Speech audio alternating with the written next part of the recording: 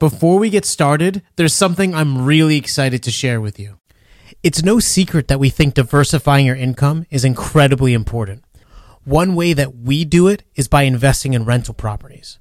We've done a ton of research, interviewed experts, and invested over $100,000 of our own money in income-producing rental properties.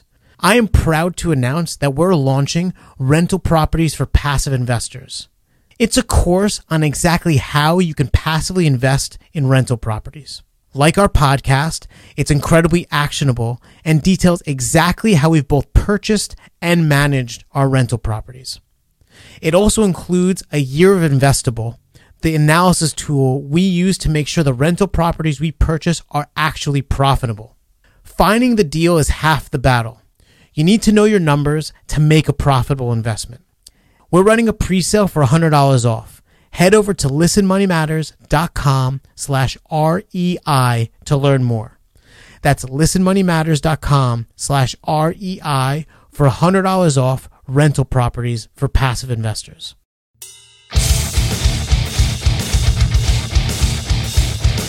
Hey everybody, welcome to Listen Money Matters. My name is Matt and I'm here as always with Andrew. Andrew, how are you and what are you drinking this fine morning? I'm awesome, and I am just finishing up my smoothie of the morning. Smoothie of the morning. That's right. Is that, no alcohol yet. Do you do smoothies every morning?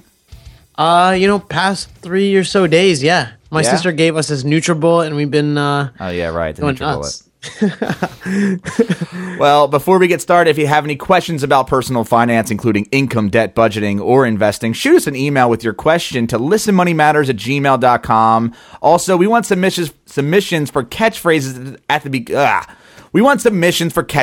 beginning of the show, which I did not say at the beginning of this show because we need them from you. So please send them via Twitter at Money Matters Man. We really want to hear from you guys and we want to answer your questions on the show. Today is a special episode. It's Better Know a Millionaire. And today we have a guest. That's right, a guest. And his name is Michael Epstein. His website is getonlinewithme.com. He's a current company consultant for an online businesses, right? That's what you do. Michael started his company, E-Dimensional Incorporated, a manufacturer, distributor, and retailer of consumer electronics while in college with $500 and generated $1 million in sales in the first year. And he bought and revamped other struggling online businesses. Since then, he became a millionaire by 30 years old. That's my age. Originally from D.C., the University of Maryland. Now he lives in South Florida with his wife and 2 daughters. And let's say hello to Michael. Michael, how are you this morning? Excellent. Good morning, guys. Good morning. So this is our Better Know a Millionaire show, and we want to know how you became a millionaire. Sure. It was one of those overnight success stories that took 10 years. I was in college, and at the same time, I was actually working as an IT director at a small management consulting firm, and learning about e-commerce. This was around 2000, when the dot-coms were still kind of a thing. Yes. And I was always entrepreneurial and always eventually looking to start my own business and bouncing ideas off my friends. And one of my best friends from growing up was down here in South Florida, where I am now, and went to Universal Studios and went on one of those 3D movie rides where you put the glasses on and the images pop out at you. Oh yeah, I am familiar. So he called me up when he got out, and he said, "You know what? We should make people's video games do that." And I said, "That sounds like a pretty good idea. Let's do that." So the next day, we started doing the research and trying to understand the technology. It was being used in commercial applications like geomapping and molecular modeling and things like that. And we decided to start a company to make it work with off-the-shelf video games. And so we created software that allowed that to happen, and started a company that offered these 3D glasses to make people's video games pop off the screen at them. And this was in 2000. Wow.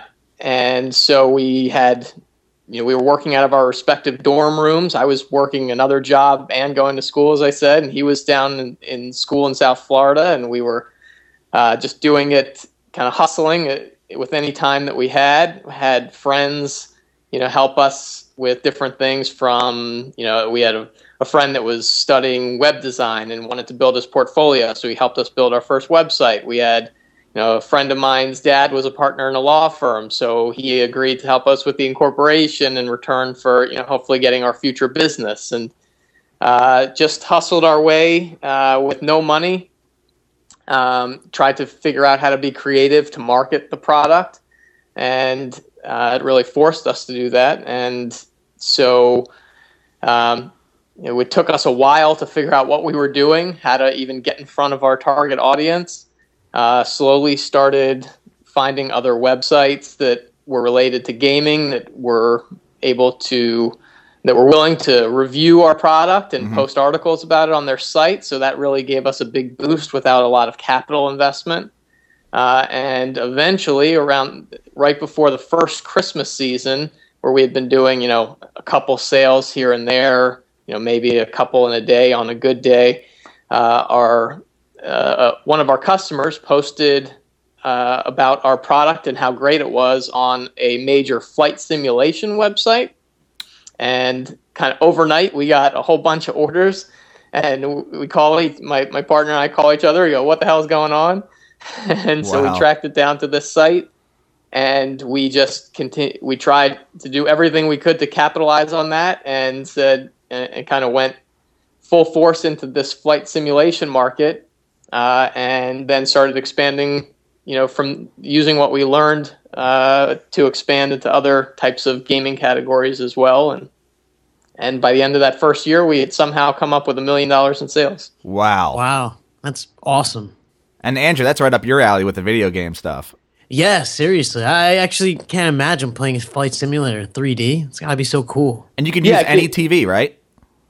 This was for, it was primarily for the computer at this time. Okay. When we first started, so using a regular computer monitor, just, with a regular monitor. At that time, it was the big square box looking one, not the flat screen. Yeah. So, you would just put it on. It gave you a real sense of depth perception, which was great for people who were flying planes. We just then just continued to kind of roll from there, expanded into these other categories, started expanding our product line into other gaming peripherals that we were manufacturing and selling through our website, and then ultimately through retail stores.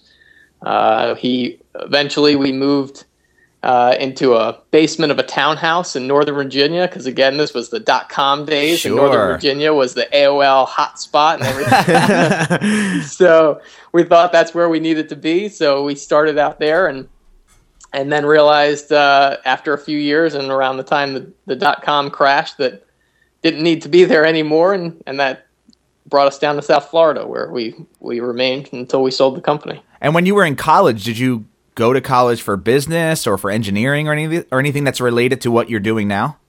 Yeah, it was for business. I'm really on the business and management side, but I have I really enjoy technology and utilizing technology in business. But I'm certainly not an engineer. I know just enough to be able to talk to the smart people about what to do. And you still own this company? No, it was acquired last year. E-Dimensional was the one that was acquired last year, and then I took about a week off. Give yourself a little break. Yeah, exactly. I said, you know what? I've been doing it. I've been working crazy for 14 years or so. I'm just gonna take it easy, relax, and then I'm not good. I realized very quickly that I'm not good at doing that. So you're just a guy that likes to work.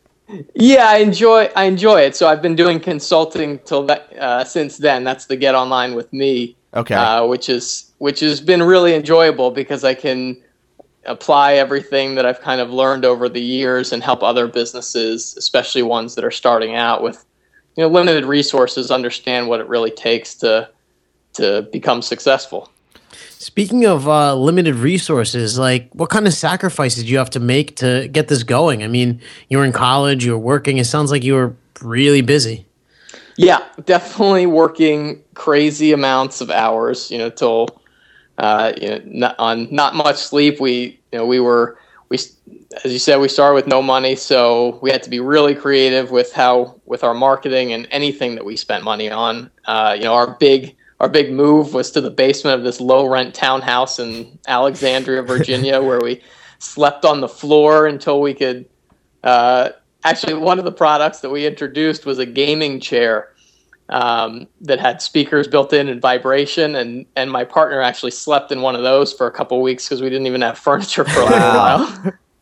So we really were conservative, and to be honest, I think that it was a big benefit to build the business that way. I think that it held us extremely accountable for every dollar that we spent and forced us to kind of be very creative with how we marketed ourselves and our product. And we saw companies that were in similar, within our industry raise lots and lots of money, and they didn't really know what to do with it, and they didn't last all that long.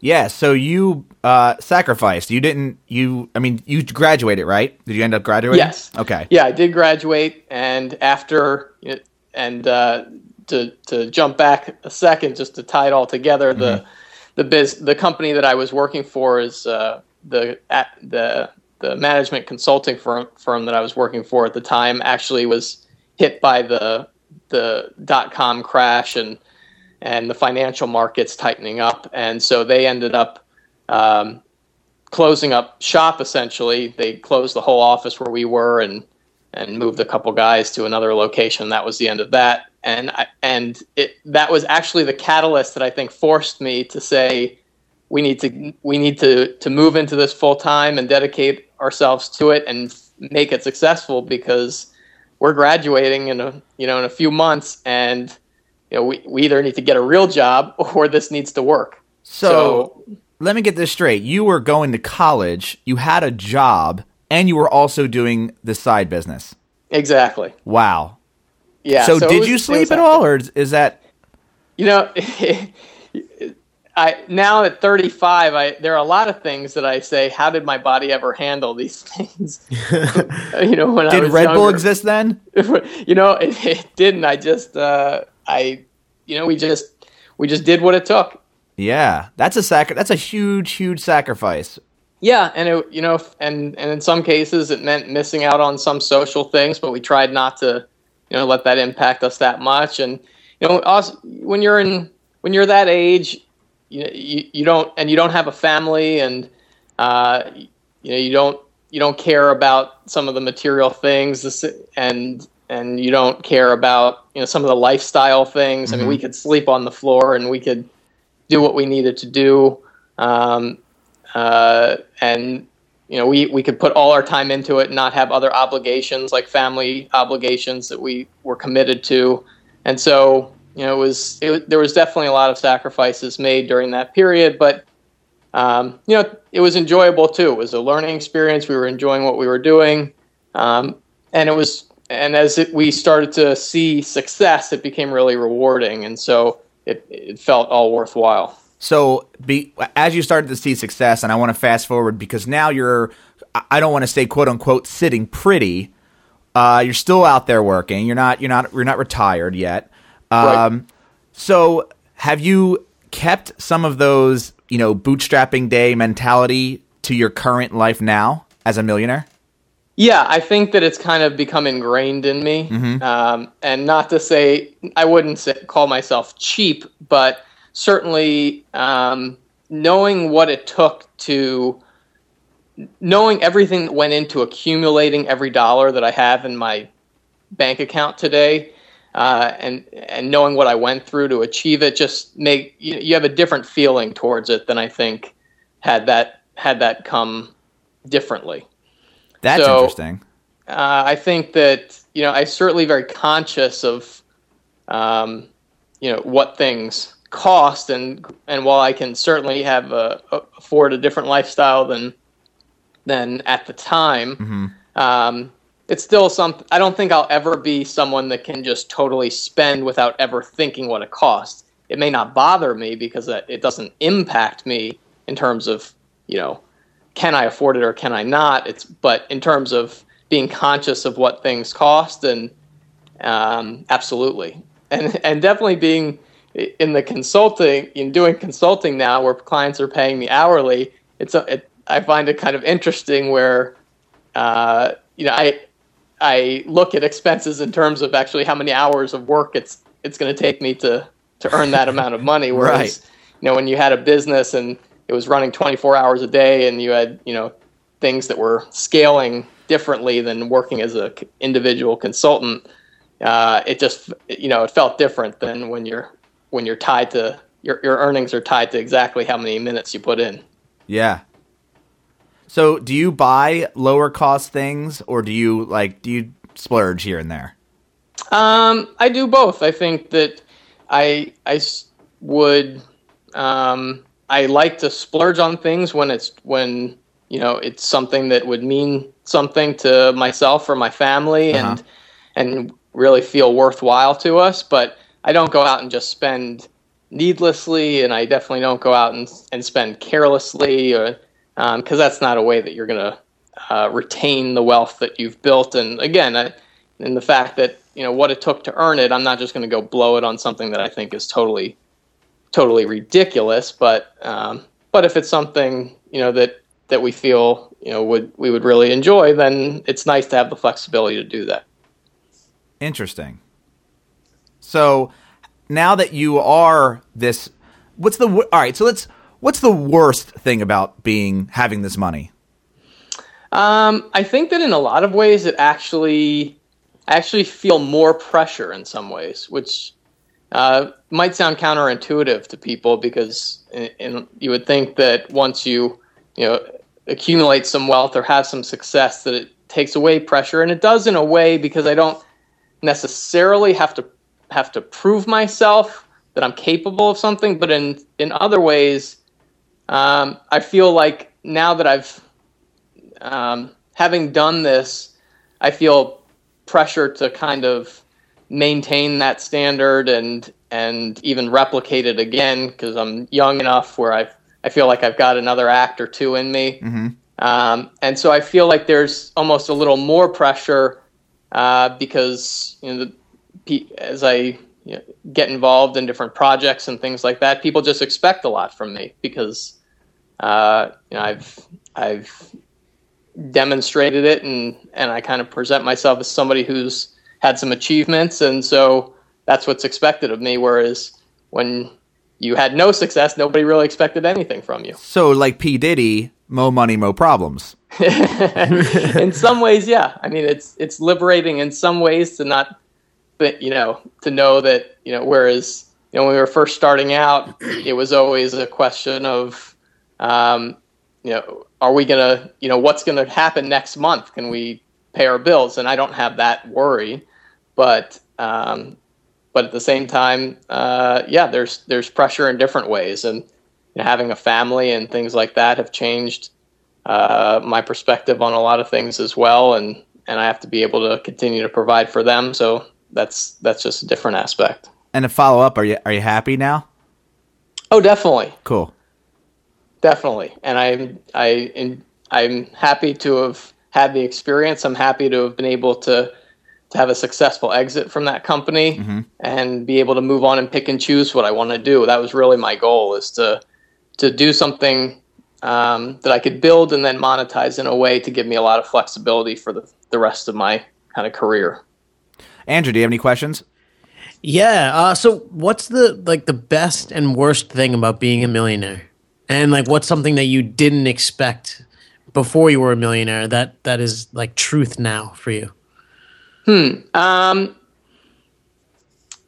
think to answer your second question first, something that really changed was having a family change my perspective significantly on money in general.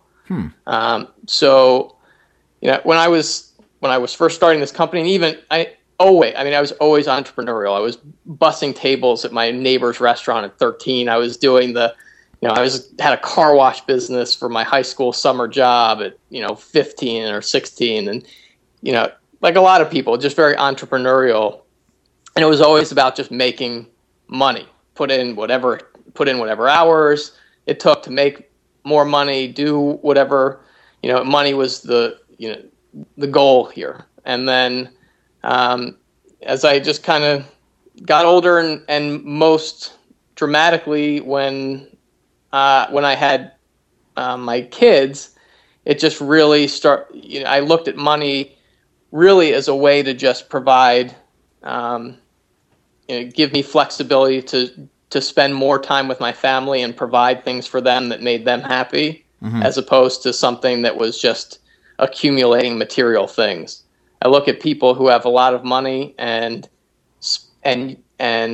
host big family get-togethers and use that as a way to kind of make it that much more enticing for everyone to join, by being able to fly them all from wherever they are in the world to family get-togethers and take them on trips together. And I look at that and say, that's a great way to, that's a great way to spend wealth, not on necessarily just buying the material stuff, most expensive car or the biggest wardrobe. Speaking of which, what kind of car do you drive? I have a BMW, the 3 Series convertible. 3 Series convertible. I had a 3 Series, 328xi. Yeah, they drive great. Love them, but they cost so much money to maintain. Yeah. Yeah.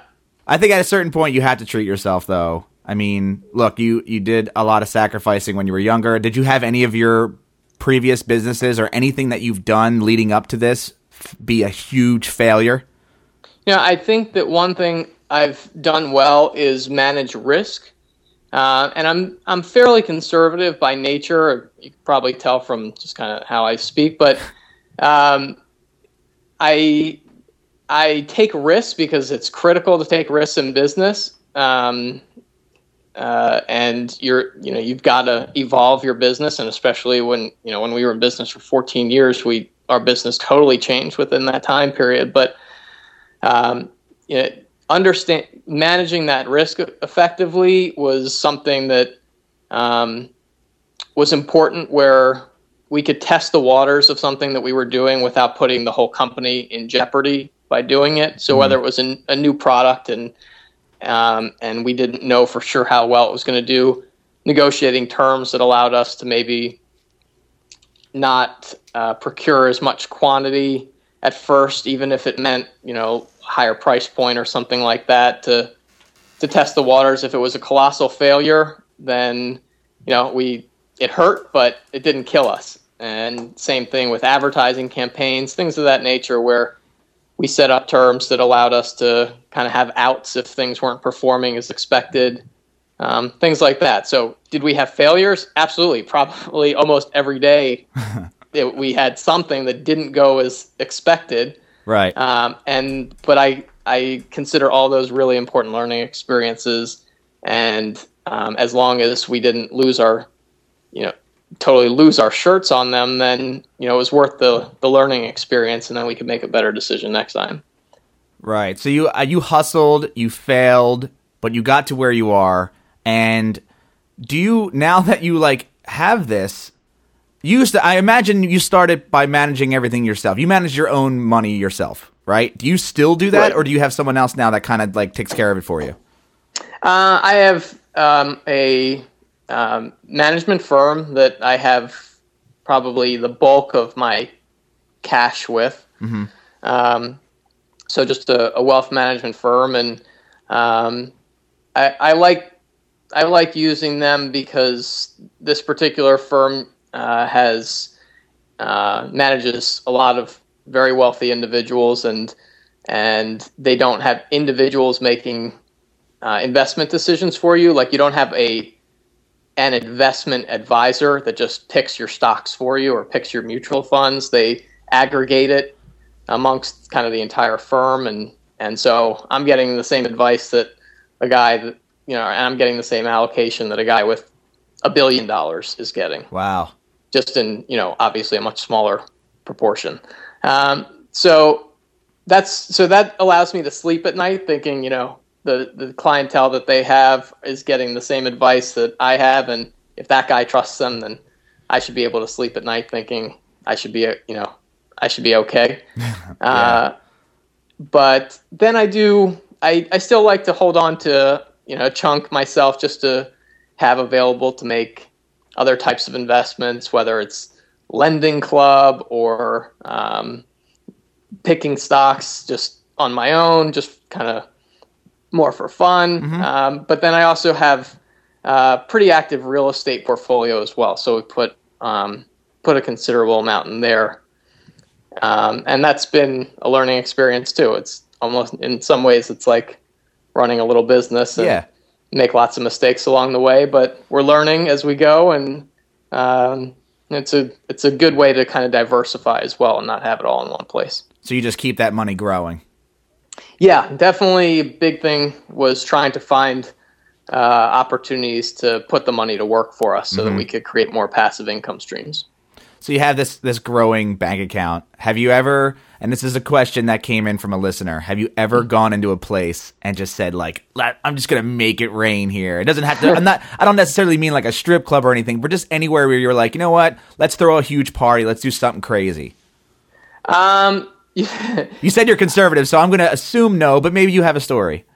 I kind of did a few things like that more when I was younger, and since when we sold the company, I was kind of buttoned down at home with my family because my kids are almost 4 and almost 2. So when the company was acquired and the bulk of the money kind of came in, I wasn't really going out to that many exciting places, but definitely did some splurging on things. And but I wouldn't say that I ever necessarily made it rain, but certainly buying rounds and things like that, particularly when we were a little younger, was something fun that we could do when we started having some success. Yeah, and it was sort of a celebration.